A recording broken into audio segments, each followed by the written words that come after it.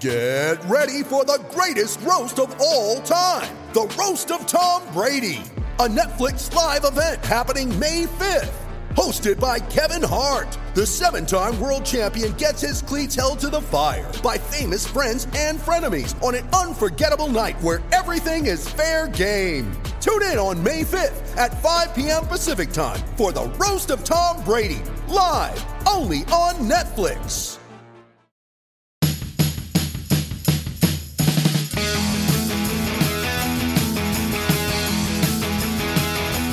Hello and welcome to The Splash. I'm Henry Schulman, the Giants beat reporter for the San Francisco Chronicle, and my guest is ESPN radio and television announcer Dan Shulman.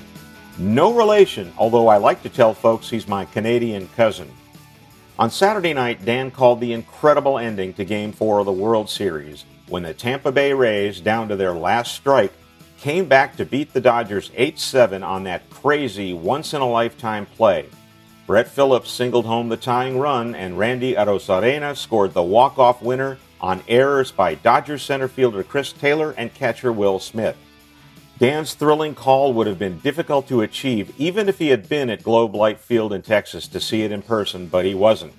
We'll talk about that and much more with Dan, who has called baseball and college basketball on ESPN for a quarter century, as well as being the current voice of the Toronto Blue Jays. Well, hello, Dan. Talking to me from Bristol, Connecticut. How you doing? I'm doing well, Henry. How are you keeping? I'm doing well. I'm doing really fine. I just wanted to check something. You're at the ESPN, or you're working out of the ESPN headquarters. They don't really have a lot of mascots running around and athletes in full uniform at desks taking up space, do they? No. Prior to this month, I have spent remarkably little time on campus, as they say it. In Connecticut, I have not seen any mascots, and I don't think mascots qualify as essential services during a pandemic. Oh, okay. So, I don't think they're here.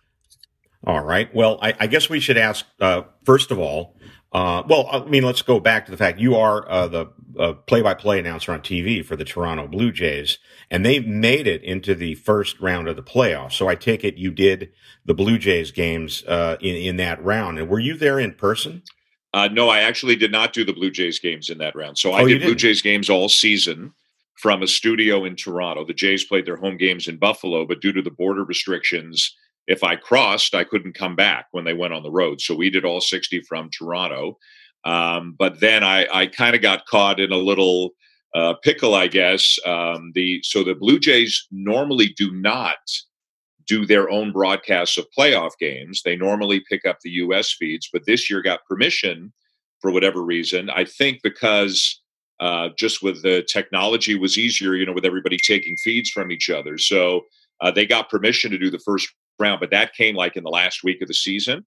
And I work for ESPN, as you know, and because of the pandemic, I didn't work for ESPN as much as I'm supposed to work for ESPN. So I'm under contract every year to do the playoffs for ESPN Radio. So when they added that wild card round, ESPN asked me to come down. So I've been doing playoffs for ESPN right from the first game of the playoffs. Well, have you been to a ball game to call one at all this season? The only two times I did in what we've all come to know as summer camp, the Blue Jays were actually in Toronto for summer camp because they quarantined at Rogers Center, at their ballpark. There's a hotel right in the ballpark, as I'm sure you're aware. So they did summer camp there, and believe it or not, the week before the season, we did 2 intra-squad games on national television. That's the kind of appetite there was for programming then, and that's the kind of fan base, the following that the Blue Jays have. So I did 2 5 or 6 innings intra-squad games. It was Team Gritch against Team Bo, Randall Grichuk and Bo Bichette, and guys were changing teams between blue and white every inning just to make sure everybody was in the proper spot and got their work. And that's it. I have not been at a ballpark since July. Wow. Okay. That inter-squad game. Now the Giants had inter-squad games, and they didn't have names on the back of their uniforms. And I was sitting in the press box because I attended them.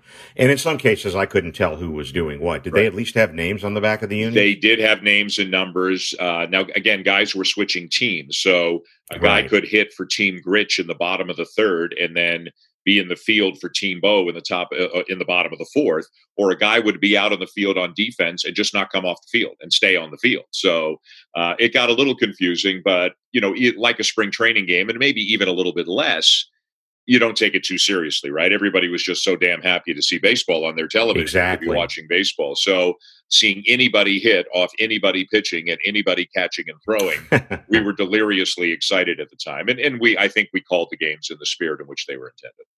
And you have been down in Bristol, Connecticut for throughout the rest of the playoffs, doing round by round, correct?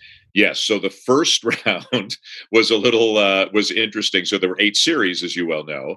Right. ESPN Radio, just because they couldn't do all 8, it just wasn't feasible. Not enough people, not enough studio space here. You think about the constraints required to actually find a studio for everybody to do it. So they broadcast 4 series in the first round, and because of the time zones and different start times, I actually doubled up. I did 2 different series in the first round, and then I've been on the American League side the rest of the way. I've actually been with Tampa Bay from their very first game. As luck or fate would have it, you mentioned the Blue Jays. I did do the Rays and Jays, but I didn't do it on TV in Canada. I did it on radio for ESPN. Oh, okay. Well, once we have teleportation, you'll be doing that double duty all the time. I'm working on that. I think cloning might be easier than teleportation, but I'm working on both. The last thing the world needs is more Schulmans. Yeah, that's true. That's fair. Well, now, get to the World Series. First of all, this is a great World Series. And people listening, I should let you all know, we're recording this on the off day before Game 6. So we're not going to talk about in past tense about the Dodgers winning their first title in 32 years. But it's been a really exciting series. And really, going into the 9th inning, it was such a crazy game in general, Game 4, with all the back and forth. And even without the bottom of the 9th, it was a great game. Before I ask you specifically about that, what are in your memory, some of the great finishes that you've covered? Do any come to mind? Well, one that I covered way, way, way back when. This was before I was doing play-by-play. I was the pre- and post-game host for the Blue Jays on their radio network in 1992 and 1993. How lucky does a guy get? The 2 years that I stumbled onto the scene, they win the World Series. And I was in Philadelphia for the games in Philadelphia between the Blue Jays and the Phillies. And Game 4 was a 15-14 game. I remember that. Yeah, game, right? And so I was sitting there at the vet getting rained on. The Jays were down 14-9, I believe, and I think scored 6 runs in the 8th inning. Ricky Henderson was in on it. Devon White was in on it. So that was really something. I will tell you my all-time favorite game that I've covered. This is my 10th World Series. So my first was 2011, St. Louis in Texas. Mm-hmm. And for, casual baseball fans, I don't know how, if you say St. Louis in Texas, I don't know if that rings a bell for people. But Game 6 was the David Freese game, yeah. Right? So the David Freese game, right? I believe the Rangers twice were within 1 strike of winning the World Series. Correct. There have been 3 times in baseball history when a team has been a strike away from winning the World Series and has not won the World Series. And 2 of the 3 were in that game. So, how do you top that? That was the game. Freese triples in the 9th, maybe a foot over the glove of Nelson Cruz. They tie it. Josh Hamilton homers in the 10th. Texas takes the lead. Lance Berkman, they're down to their final strike again in the bottom of the 10th. Lance Berkman singles, ties it up. And then Freese homers in the bottom of the 11th to win it. And then the next day the Cardinals beat the Rangers in Game 7. Right. So let's fast forward now. We got the Tampa Bay Rays and the Los Angeles Dodgers. A lot of interest in this World Series here because the Dodgers are in it. You have an entire half of a state here who've just become Rays fans all of a sudden. Right. Now the Dodgers are up in the series 2-1, and they have a 6-5 lead going into. A 7-6 lead going into the bottom of the 9th. Kenley Jansen is on the mound, which heartened some Giants fans because he has struggled in the postseason. But he gives up a flare hit, a broken bat hit to Kiermaier. With 2 outs, he kind of pitches around. I think he did anyway. I don't know what your feeling on it was, that he pitched around Randy Arozarena, who's been the toughest hitter in baseball in the postseason for any team. Yeah. So it ends up being runners on first and second with 2 outs, and now up comes Brett Phillips. He's a 196 hitter in the regular season. He's had 2 at-bats in the postseason. That's all he's had. He had entered the game as a pinch runner for a really good hitter, Ji-Man Choi. And as now the fate perhaps of the World Series rested on Brett Phillips because, if the Dodgers go up 3-1, it's pretty much all but over. Then the craziness happened, and here was Dan Shulman's call. It's a swing and a ball lined into right center, a base hit. Kiermaier around third. It's booted by Taylor. Arozarena coming home, and now he's caught. And now Smith drops the ball, and Arozarena scores. Smith had the ball. At the plate, they had Arozarena caught. Before I ask you anything, I have to tell you, I thought it was an amazing call. I did not know at the time you were not at the park. How tough would that call have been, even if you were sitting in Globe Life Field? It would have been easier, and I'll take you as deep into the down into the broadcasting weeds as you want to go. So let me try to give you a snapshot of what we have in Bristol, which is typical for broadcasters this year who are not on site. We have a program monitor, and in simplest terms, that's what you see at home on television. We also have what's called an all-9, and that's like a camera high above home plate, where we can see the whole field. We can see if the shift is on, the infield is in, a runner is stealing, that sort of thing. So 90-something% of the time, I'm looking at the program monitor. I want to see what Fox is showing or what fans at home are seeing. The difficulty was not being there. Normally when I do a game, Henry, from the field, I watch the monitor until the balls hit. I like to see the movement of the pitches, the location of the pitches. And then when the balls hit, I look at the field. I look out the booth at the field. And you just naturally can see more when you're looking out a booth at a field than when you're looking on a 2-dimensional monitor and just seeing whatever camera the television network of choice happens to be showing. So there were certain things I didn't see. And if I don't know if you've watched the replay, and I thank you for saying you like the call. I don't love it, actually. I beat myself up a little bit over it. I was almost out of breath. And some people said that's what made it so good. It was chaos and it was madness. And we've never heard you sound crazy before. And I said, I think that's a compliment. But I felt like I was chasing the play and I couldn't catch up. But we never saw Arozarena fall down. That's not on the camera. If you go back and watch it, Arozarena does not appear in your screen until he gets back up and is kind of caught between third and home. And you hear me say, I think twice, and he's caught. He's caught. If I could do it over, it would be Kiermaier rounding third. He scores. Throw in towards the plate. Arozarena coming home. Now they've got him hung up. But, of course, now I'm much more measured about it than I am in the moment.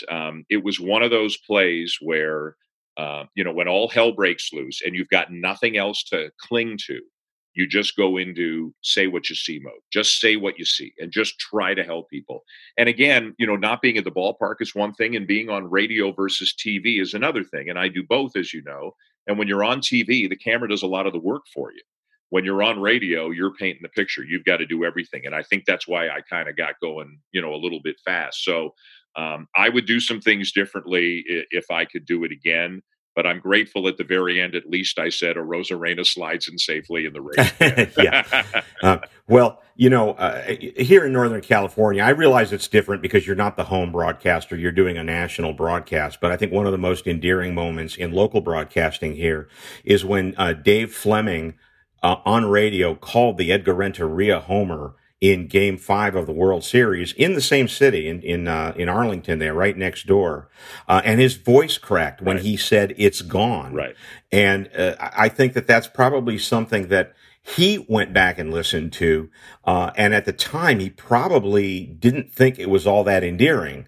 But I don't think the fans here would have it any other way. Yeah. And at the end, it almost didn't sound like you because you usually are so measured and you were screaming, but I think it was good because I think it captured one of the craziest moments ever in a World Series game to end a game. But do you think that even though you say you like it now, maybe 5 years from now, 10 years from now, you might listen to it again and go, hey, that was pretty good? I don't know. Like I'll tell you, the David Freese call, the home run that wins the game in the 11th, I'm very grateful and very fond of that call. I don't know if I'm never going to like this one as much as I like that one. But to be honest with you, this one was 10 times harder. That was a very little doubt about it. Home run. I'm in the ballpark, and it's the home team hitting a home run. And whenever something happens good for the home team, your job is so much easier because there's so much atmosphere and noise on the call. And that just makes everything sound better, makes everything sound exciting. So, this time there isn't really atmosphere, and I'm not at the ballpark, and it's not a home run. It's a dumpster fire and a train wreck all rolled into one, right? Balls being kicked around, guys are falling down. So I'm okay with it. Like, I don't hate it, but I don't know if I'm ever going to love it. But it's funny. I mean, I've been doing this a long time, and I sat there and I listened to it a few times the next morning, which I never do. But I did it to try to learn from it. And I said to myself, okay, if this happens again, what would you do differently? And of course, this is never going to happen again like that. But if there's a God. But I did learn from it. And I talked about the two monitors, the program monitor and the All 9. And I didn't look at the All 9 in the moment. And again, not to get too deep into the weeds, but the All 9 is delayed like a quarter of a second from the program monitor. And I'm always afraid if I look at the All 9, by the time I look back to program, I'll have missed something, and I won't know what it is. If you know what I'm saying. So I never took my eyes off the program, and really the All 9 gives me a better view, but it's a smaller monitor, and it's not quite. I'm going to say this wrong. To my eyes, it's not quite as HD-ish. It's not. You're pulling it out of the feed that's coming from Arlington. You're separating it from the other monitors. I don't understand the technology of it, but it's not quite as crystal clear as program. And in the heat of the moment, I just didn't think of it. I just stayed on the program monitor. So, but listen, I'm grateful to be doing games, and it was an unbelievably exciting game. And I had the guy's name right. I had the right team right, so I'm okay with that. Yeah. By the way, in 1993, you weren't the one who yelled, "Go crazy, go crazy! No, You'll never have another big hit." That was not you. Okay. I have more to ask you about the World Series and covering baseball in a pandemic, and we'll get to that with Dan Shulman right after this. You ready? Showtime. On May 3rd, summer starts with The Fall Guy. Let's do it later. Let's drink a spicy margarita. Make some bad decisions. Yes. Audiences are falling in love with the most entertaining film of the year. Fall Guy. Fall Guy. Fall Guy. That's what the poster said. See Ryan Gosling and Emily Blunt in the movie critics say exists to make you happy. Trying to make it out? Nope. Because I don't either. It's not what I'm into right now. What are you into? Talking. Yeah. The Fall Guy. Only in theaters May 3rd. Rated PG-13. Henry Shulman here with Dan Shulman. If you missed the intro, we're not related, but I do like him a lot. You like me more than some of your family members, I think. I do like you more than some Shulmans. Yes, that's absolutely true. So I guess a question that comes up is, why couldn't you have gone to the World Series? It's one ballpark. You're in a hotel right now, I think, as we're talking. You could be in a hotel there. We had Kruk and Kuip, Mike Krukow and Dwayne Kuiper. They were at the ballpark for home games. Why couldn't you be here or there? I don't know. That was a decision made by ESPN management about a month ago, I think. And it's not my call. And I think they were just prioritizing safety, and they thought, maybe given what they knew about what was going on a month ago, that it was a more controllable environment at ESPN. Obviously I wish we were there, but I understand that we're not. I believe the Rays radio guys are there and the Dodgers radio guys are not. Fox is there, MLB International, Matt Vasgersian, Buck Martinez, they are not. So, each entity made its own decision. It was not my call to make. It was made by management. And I was told before the playoffs started that after some internal discussion, we would be in Bristol the entire time. So, I think it falls under the category of it is what it is, right? It's a pandemic, and I'm just grateful that there is baseball, and I'm grateful to be working, and you make the best of the situation. Yeah, and just talking about a crazy situation, the whole thing with the Blue Jays. You were the TV voice of the Toronto Blue Jays. The whole thing was crazy. I mean, The Canadian government is really being very strict about Americans coming in. I know I tried to move there 7 times in the last couple of years. I'm kidding. Don't send me your postcards, and I'll explain what a postcard is later. There you go. But it's really strict. I mean, what were your expectations as you went into the final week or two before the regular season actually started about what you would be doing? Well, someone from our provincial government, so a province is like a state, someone from our provincial government, I believe is our premier actually, who's like the governor, or someone from the premier's office at the very least said, we've had discussions and the city has signed off on it and the province has signed off on it, and we expect the federal government to sign off on it. And that was just like a week before the season. And we said, oh, I guess they're going to be allowed to play in Toronto. And then the next day, the federal government came out and said no. And they said it's just the risks are too high. At that point, cases in Canada were extremely low. They have gone up, unfortunately, since then. Yeah. With, like everywhere, schools reopening and so forth. But it was disappointing, but it's really hard for me to argue it. I mean, I'm a passionate baseball guy, and I'm also a very proud Canadian, so I get it. And then it was, well, they might play in Dunedin, which I never thought was going to happen. They might play in Pittsburgh, which sounded like it could happen, but then the Department of Health for Pennsylvania, and again, I can't blame them, thought there were just too many issues. And Baltimore came up very briefly, and then they settled on Buffalo, which is their AAA facility, and was always the path of least resistance. It just wasn't the desired choice. And I give the Blue Jays a lot of credit. And I know some people say, oh, they make a lot of money and they charter on planes and all that. And yes, but this was a very difficult situation. They were under more restrictions than anybody else. Many of them didn't see their families for the entirety of the season. And basically, when they were in Buffalo, they didn't go out. The state of New York was pretty strict, and I think kind of considered the Blue Jays as visitors, not as residents. So from what I understand, they were in the hotel and at the ballpark, and that's about it. And you know what? They were a young team, and they had a lot of injuries, and they had a 23-day road trip at the beginning of the season because the decision was made so late. Their first homestand, the ballpark wasn't ready yet. They were trying to get it up to Major League standards. So they played exhibition games in Boston, and then they went down and started the season in Tampa and Atlanta. And then they were supposed to be at home for a week, but the ballpark wasn't ready. So they played Washington and Philly in Washington and Philly. And then they had another week road trip, and then they finally went to Buffalo. And I give them credit for going 32-28 and making the playoffs because I think, they could have kind of gotten weighed down by the uncertainty of the whole situation, and they could have complained. And a couple of them did a little bit at the beginning. But they understood quickly if you are not Canadian and you come into Canada and you're new to Canada and you complain about something like that, you're going to lose in the court of public opinion. And after that, they were all really good. And they stayed strong, they stayed together, and they had a pretty good season. Yeah, my nephew is a student. He's starting his sophomore year at the University of British Columbia, and he came home during the pandemic. And it would take me 10 minutes to describe to you what he had to do to get back into British Columbia to resume his studies this year. Sure. Very strict, and because they had very few cases there in BC. I hope that unfortunately here in the United States, it's blowing up as bad as it's been since July. I hope Canada is able to settle it down. And, speaking of cases, I mean, there were some at the beginning of this season that affected the Marlins and the Cardinals. Teams that weren't testing positive were affected by their opponents testing positive. And I don't think a lot of people thought we would be at the point where we are now, where we're about to go to Game 6 of the World Series on the 27th of October, it will be. What was your level of confidence that they were going to get a whole season in? Not well. When the Marlins outbreak hit, not great. So the Marlins outbreak happened in Philadelphia, right? If I'm not mistaken. Right.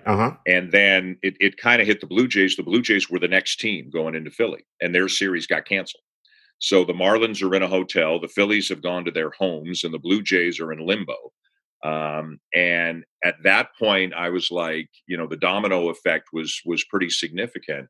And at that point, I thought we were one other major outbreak away from the season not being able to be completed. And fortunately, I think the Marlins thing kind of got settled before the Cardinals thing hit, because the Cardinal one was bad too. They didn't play for like 2 weeks or something. Yeah, it was. It ended up being worse. Yeah, it ended up being a longer term thing. I think you know, and their schedule was just preposterous over the last 5-6 weeks of the season.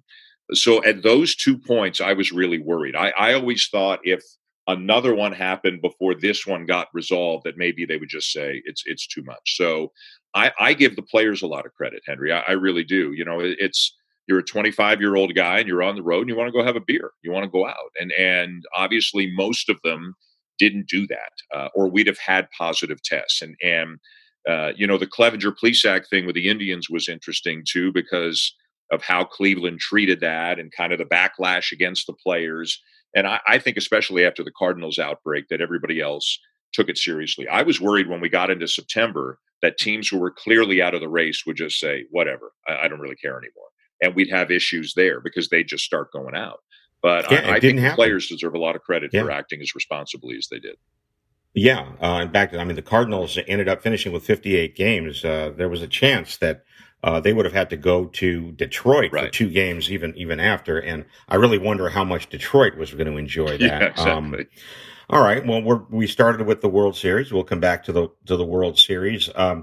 You know, it's been so long for the Dodgers. They've had so many failures. Of course, one of their failures in the World Series recently, I mean, was part of the cheating scandal. They very well could have won that World Series, but, you know, 32 years without a championship, and they need to win one of the next 2 nights. And they have Gonsolin going tomorrow against Snell, who's Tampa Bay's best guy, and then they have that Buehler firewall in Game 7. Yeah. Do you think there's really any way Tampa Bay can win this World Series? Yeah, I would never count them out. Maybe partially because I'm a Blue Jay broadcaster, I see a lot of the Rays, and as I mentioned earlier, I've done every playoff game of theirs. So Game 6 will be my 27th Tampa Bay Rays game of the 2020 season. So wow. I'd like to say they have a chance, if only because if they win it, I'd like to think I get a ring because I feel like I've been along for the ride the whole time. But I would never count them out. You know, like as crazy as the 9th inning of Game 4 was, I've seen them do crazy stuff to the Blue Jays and the Yankees over the years, and I have a tremendous amount of respect for them. It's not going to be easy. You know, the pathway for them to win Game 6 is Snell is really good, and then Kevin Cash uses his high leverage guys to get to the finish line, because it's not like Snell's going 7. It doesn't work that way, right? If they get 5 really good innings out of him, 5 1/3, so he's going to need his high leverage guys, and then he's going to need him again in Game 7. Now, you know, Charlie Morton wasn't good in Game 3, but as you know, Charlie Morton's got a really good resume of pitching in games, right? So, elimination games, yeah, winner take all, finishing games, elimination games, whatever. So, but Walker Buehler's a dude right now, and you know, May looks right now. Gratterall looks good. Urias is in play. They've got a lot of guys. It's going to be tough. It's really going to be tough for Tampa Bay. And even if they lose Game 6, 20-0, they've had a magnificent season. The Dodgers have a significant edge, but I would never count the Rays out. You just can't finish them off very easily. They have an unbelievable resiliency about them. Well, that's a great analysis, and you know, of course, I think most of the people are going to listen to this before Game 6. For those who listen to it after the World Series is over, we'll go back and overdub your voice with everything in past tense. So you work with Chris Singleton, right? Yes, and on the World Series, Jessica Mendoza is with us as well. Okay. I just want you to ask Chris if he remembers me. I don't know if he would or not. It's been 25 years, I think, since he was a Giants prospect. But, you know, maybe he does. Maybe I wrote something to tick him off. I don't know. Maybe. But just say, East Bay guy, too. He might have grown up. That's right. So that's right. Yeah. Well, just say hello to him for me. I will. And I want to thank you again for joining the Giants Splash podcast, and I wish you the best of luck. And, you know, enjoy your family again when you get back home to Toronto. All right, Henry. Thanks. Take care. Good catching up with you as always. Thank you for listening to this edition of the Giants Splash. Look for more podcasts as this off-season unfolds. The Giants Splash is a production of the San Francisco Chronicle. Podcast producers are King Kaufman and Alan Johnson. The theme song, Batter Up, was written and performed by Lauren Gold and Ray Eastless.